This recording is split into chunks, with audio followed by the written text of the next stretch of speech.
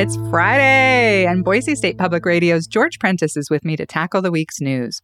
We dig into the recent violation of the Idaho open meeting law by the Ada County Library Board, new flight destination options at the Boise airport, and I fill George in on MILF culture, a sentence I never thought I would say in my life.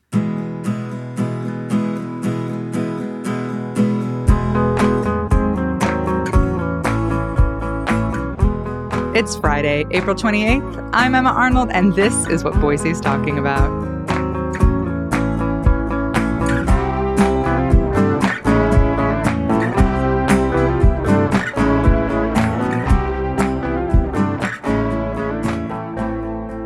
Hi, George. Hi, Emma. So good to see you. Welcome back. Thank you. I always love this invite. It's one of the absolute pleasures. I mean, is this work? It is for you. It's not for me. That's for sure. No, it doesn't feel like work for me either. This is something I look forward to all the time. And I've actually really wanted to talk to you about this because it's so weird and complicated. So let's just start with this Idaho Statesman story about how the Ada Community Library appears to have violated Idaho open meeting law when it removed 6 books from their collection. What do you think, George? I think this is such a weird and interesting little thing that happened. I do. I've got so many thoughts. I guess the first question I would have for a listener is, can you name me a branch of the Ada Community Library? I only know because it was my home library growing up, the Ada Community Library out on 5 Mile and Victory. But I think most people have no idea. There's one in Hidden Springs, one in Star, and I think Victory. I think that might be it, actually. I think so, too. Yeah. Tinier, smaller libraries for sure. But they removed these books that were like on the challenged books list sort of quietly. And then Idaho Statesman did a great article about it. And then they said, oh, okay, maybe we weren't supposed to do that. Oops. Sorry. Yeah, oops. A big oops. So it turns out that this truly was a direct reaction to the legislature and the legislature's actions and the bill that passed, but the governor vetoed, right, on libraries. But the Board of Trustees for Ada Community Library openly admitted that based on the conversation at the legislature, they, quote unquote, reviewed a number of books. It's like, what does that mean? And what's your policy? And by the way, I've read their policies. There's nothing in there about any of this. And they chose to remove half a dozen books from their shelves. Little thing called open meeting laws requires, if you're going to take action, you can pretty much talk about anything, but if you're going to take action, you need to let the people know ahead of time. At least put it on your agenda. And they didn't do that.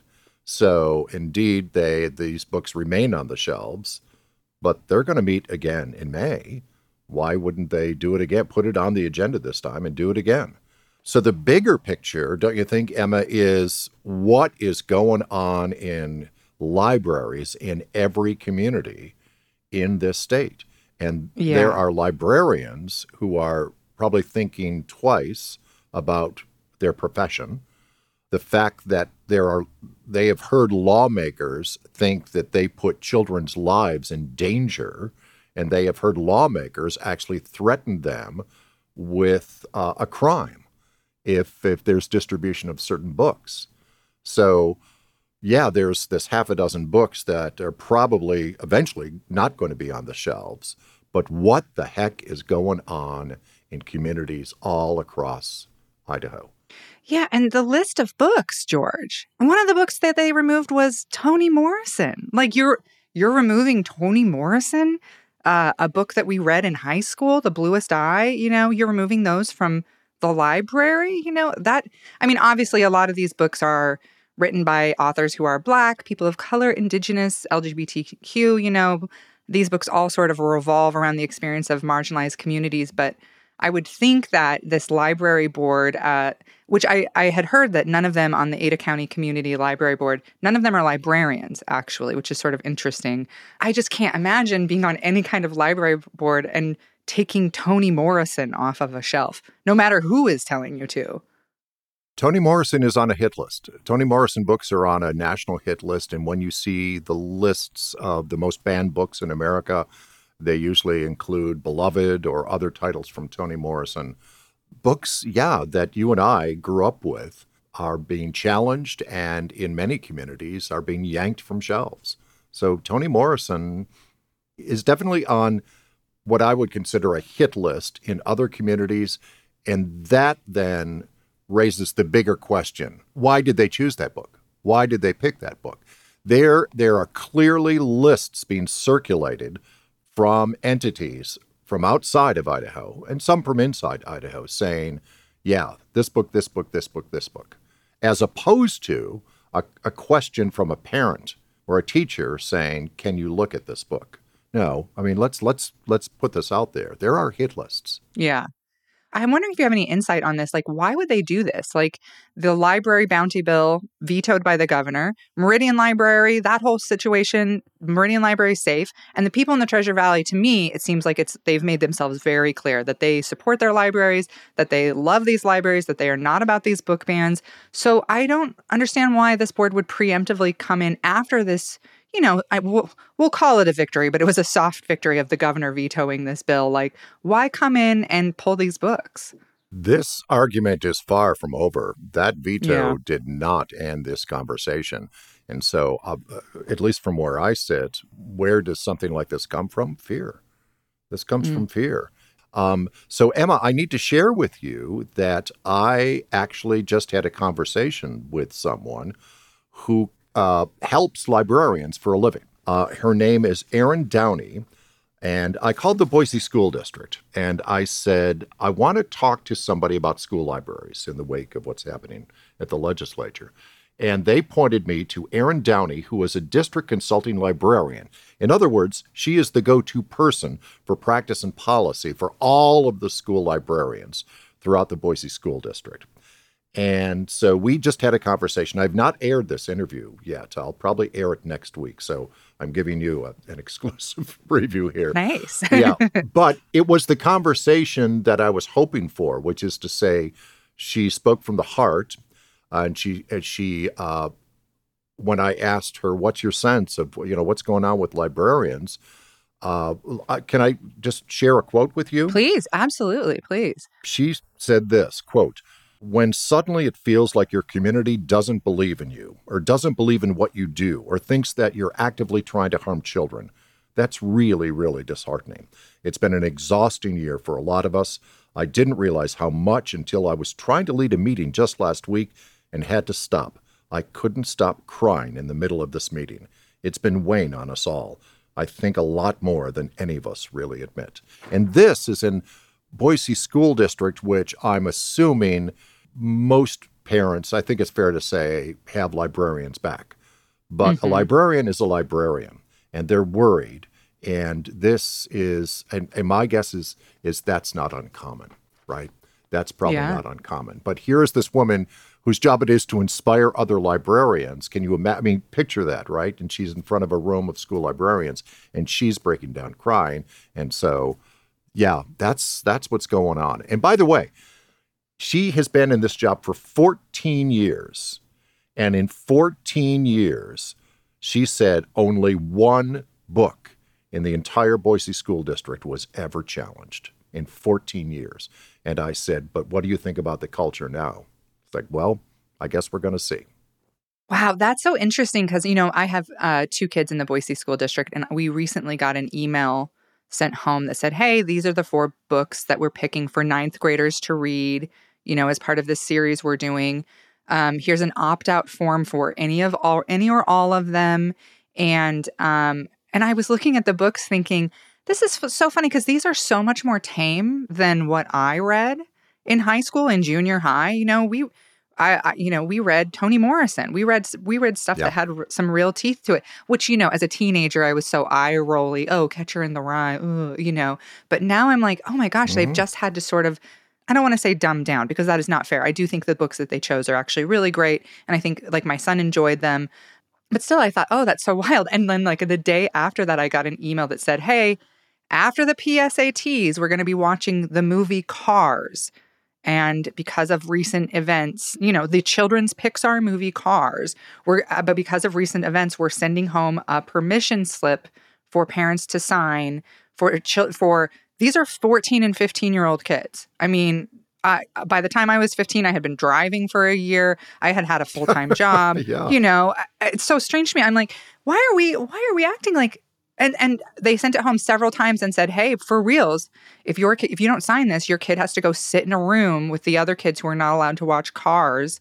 And I thought, I was thinking back to when I was in 6th grade, we watched the movie based on, I can't remember the name of the movie, but it's based on the book Hatchet, which I think every kid in alive read the book Hatchet as a child, the survival story. And during the movie, we were watching it, and then the teacher had forgotten to warn parents or warn anybody and just yelled, "Oh, there's a butt in a minute. There's a naked butt. Try to be mature about it." And he gets naked and he jumps off a cliff into the water. You got to see a butt in 6th grade. We were not mature about it. We all screamed butt and fell out of our chairs laughing. But that's like normal stuff. That's normal stuff. And I can't believe that you couldn't show that movie now in a school. You'd have to, oh my gosh, the fight you'd have over someone seeing a butt, it's part of this whole I don't know, cultural thing happening right now that's acting at the same time that we're trying to act like we're protecting children. All these states are making it so that you can work. Children can work younger and younger in more and more dangerous jobs. And I'm like, this is, I can't quite wrap my head around how we're trying to infantilize teenagers at the same time we're trying to make them part of the adult workforce. So interesting you mentioned that, because now I'm thinking about reading Kurt Vonnegut books, for instance, when I was in middle school. And I'm thinking back, it's like, oh my gosh, Slaughterhouse-Five, that was really, and so, but Kurt Vonnegut changed my life. Oh, same, yeah. I wanted to be a writer. J.D. Salinger changed my life. I like to think for the better, to want to explore the human condition and then being able to express that in the written form. One of the things I was reminded of in the conversation I had was, for all of the conversation that we have had about teachers and thanking teachers and being grateful for teachers and all that, all good, she said, could you please include a librarian on that list? If you know a librarian, let them know that you appreciate them or give them a hug. And I think that might be a really good message, as touchy-feely as that sounds. I think we ought to be praising librarians probably more than ever right now. Yeah, no, that is such a good point. And, I always buy gift cards for my kids' teachers, and I always try to be like, thank you, thank you, thank you. But I do think librarians get left out of that conversation. So let's just do it now. Hey, thank you, librarians. We appreciate you so much. I'm sorry you've been through a year, 2 years of hell, with another year most likely coming up. And that it's unavoidable, it seems like. You can pull these 6 books, there's going to be 6 more. Always. The people asking you to pull these books are not going to be appeased until the libraries are closed and there aren't public spaces for kids to exercise their own freedom, essentially, to learn what they want to learn and read what they want to read. I don't think this debate is anywhere near over.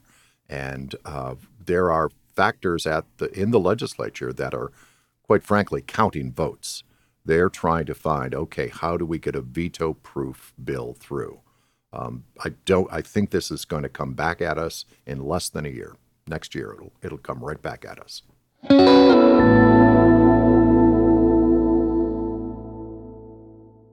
Let's move on to the story Boise Dev just did about the airport, saying the airport is hoping to add some new flight destination options in the next few years. And I know you travel a lot. I travel a lot. That's pretty exciting.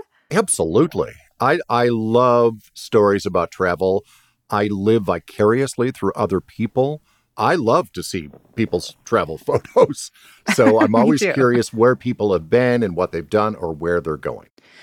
We have an episode coming out, I think it's in a couple of weeks, where we did a deep dive with your NPR pal, Kirk Siegler, where he talked about why he is obsessed with the Boise airport. He loves it so much.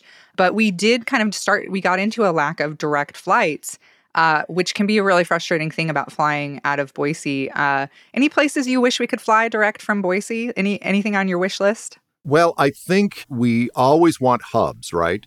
So we know that we have more than a few flights to Salt Lake City. That's a hub. I think we truly could add a flight or two to Seattle, another hub. But we had a red-eye flight to Atlanta, which, of course, is the busiest airport, I think, in the world, right? Mm-hmm. And they discontinued that red-eye flight right after the holidays. And I decided to do a piece where I went out to the airport and talked to the people on a red-eye flight and, the crew, et cetera. And what I learned was, and I probably shouldn't have been surprised, is that was one of the most popular flights in the history of the Boise airport because it was going to a major hub, and yet they discontinued it. And what I was told was, well, it was less about how many people flew and it was some other corporate decision. So let's get that going again. Let's get that red-eye flight back to Atlanta so that you can fly to Paris and Brussels and Amsterdam direct from there. We probably could use more than, I don't even know if we have more than 1 or 2 flights to DFW that we need. And here's my real pet peeve. We only have one airline that goes direct to Portland. Yeah. And as a result, the price of a flight to Portland is ridiculous. If Southwest returned their direct service to Portland, the flights on Alaska, the prices would go down. The competition would drive the price back down again. That's crazy. That's absolutely crazy that it costs more to fly to Portland than it does sometimes to Chicago or Minneapolis, St. Paul. Yeah, when they used to have that flight, I used to fly to Portland all the time, and it would be like $79. Right. And it's so expensive now. I haven't flown to Portland in forever. It's because one airline's doing it. Yep. Blake at our Hey Boise newsletter asked people, like, what is your wish list? And our audience got back to us, and people said, a lot of East Coast stuff, like you said, JFK, Newark, Nashville, New Orleans, Dallas, Boston came up quite a few times, Hartford, Connecticut, St. Louis. But there were some smaller cities in there too, which I completely agree with. Bend came up a couple times. Reno came up. That Reno flight was really nice for me because I could pop down there, do a show, come home the next day. It's not the worst drive in the world, but it's kind of a long one. And Laura pointed out that we desperately need some nonstop flights to Southern California, which if you're listening and you're in charge of that, if you work for Southwest or something, a direct flight to Burbank would just make my life so much easier. And we used to have one. I used to take it all the time. And right now, even, if you want to go to San Diego or LA, you have to route through Oakland, or Las Vegas, which is ridiculous. We should have a couple flights to Southern California. So the Boise airport has, first of all, they rebounded quicker than most communities post-pandemic as far as passenger traffic. So the Boise airport is doing just fine. As a matter of fact, not only are they about to open up new parking facilities. If you've noticed, there's a lot of construction out there. The next big thing is, I don't know if you know this, Emma, but they're going to build an entire new concourse. Yeah. So when you come through security, as you know, you can only go left or go downstairs. This concourse would go to the right and build all the way out there. So we know that there are more flights. We know more people are flying here. More people have moved here. More businesses are here. It only makes sense. But there's this really bizarre dance that airports have to have with airlines, where airlines say, well, can you promise X number of people will fill these seats? And it's like, well, I can't promise. And when you can't promise, they ask you to, quote unquote, subsidize them, to pay for the seats, even if people aren't sitting in them. And I know, for instance, that Ketchum pays airlines. They subsidize some airlines just to have flights fly in there, in spite of the fact that some of those flights are kind of half full.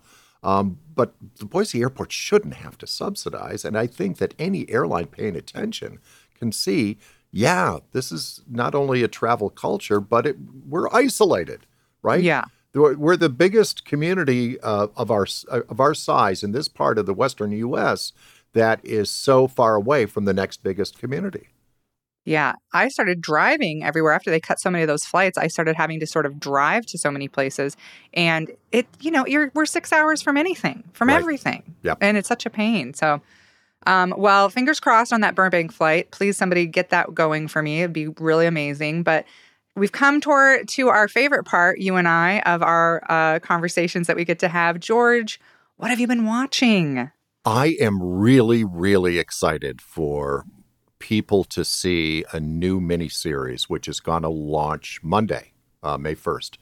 And it is called A Small Light. Oh. And it's not, and get this, it's going to stream not on one, but 3 services all at once. It's going to be available on Disney, on Nat Geo, and Hulu.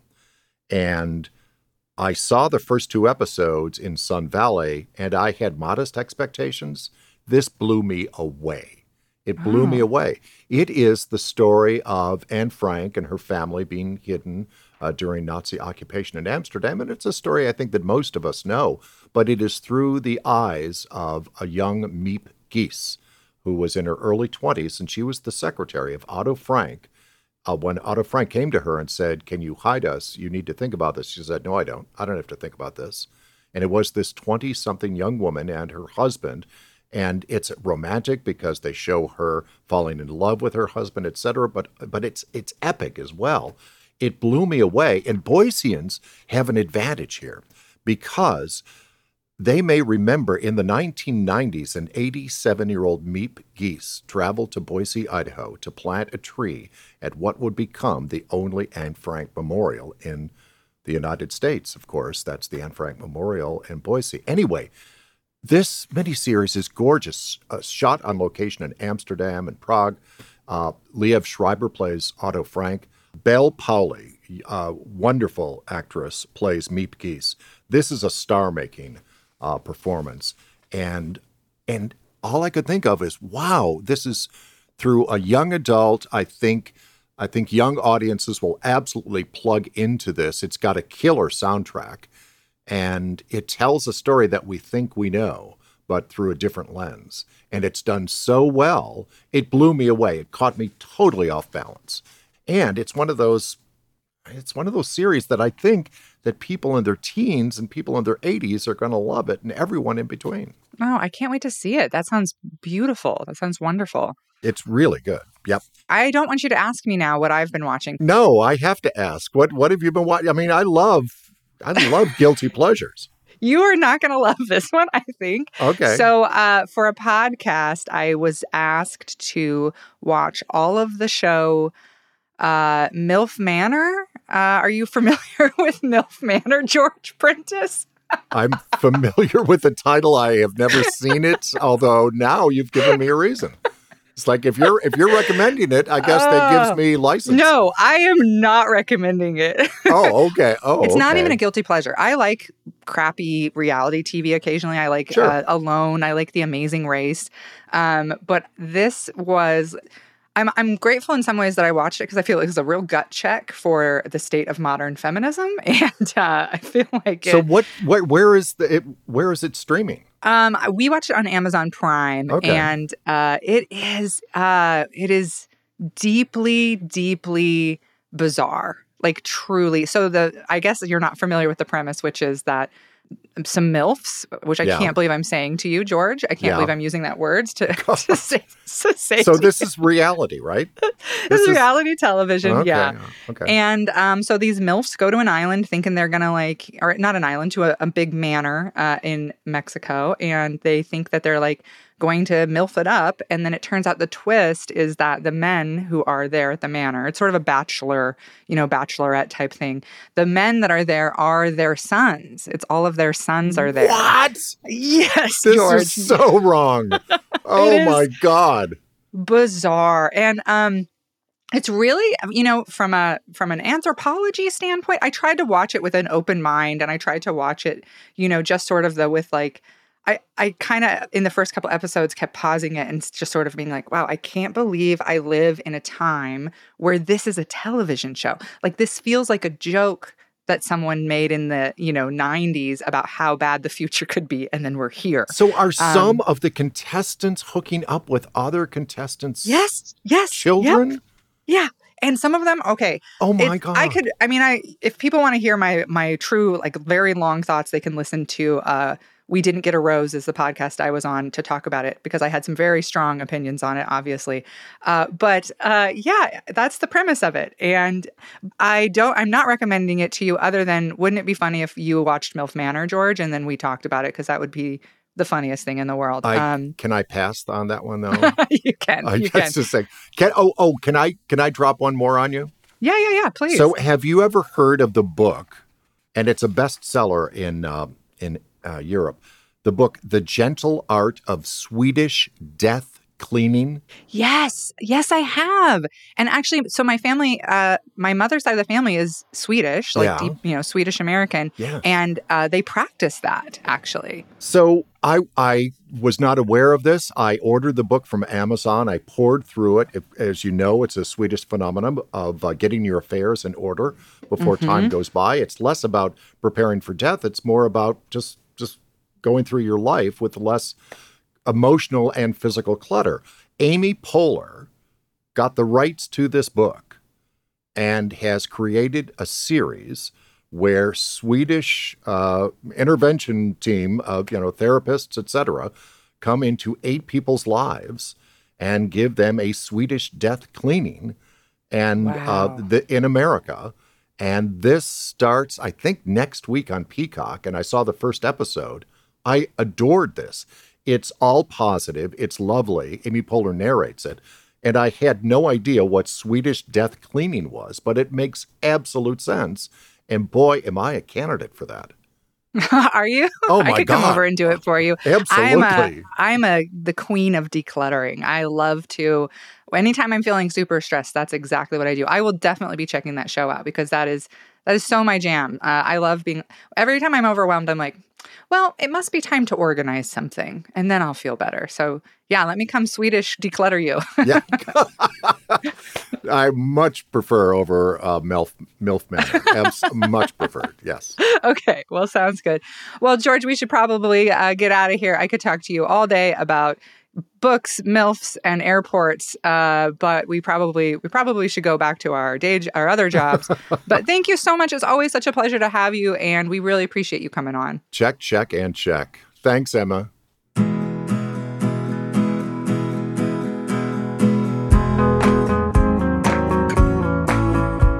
That's all for today here on CityCast Boise. The show is produced by Frankie Barnhill, Evelyn Avitia, and me, Emma Arnold. Blake Hunter writes our Hey Boise newsletter, and our music is by Up Is the Down Is the. If you enjoyed our show today, leave us a review. It helps other people find us. We'll be back Monday with more stories from around the city. Bye.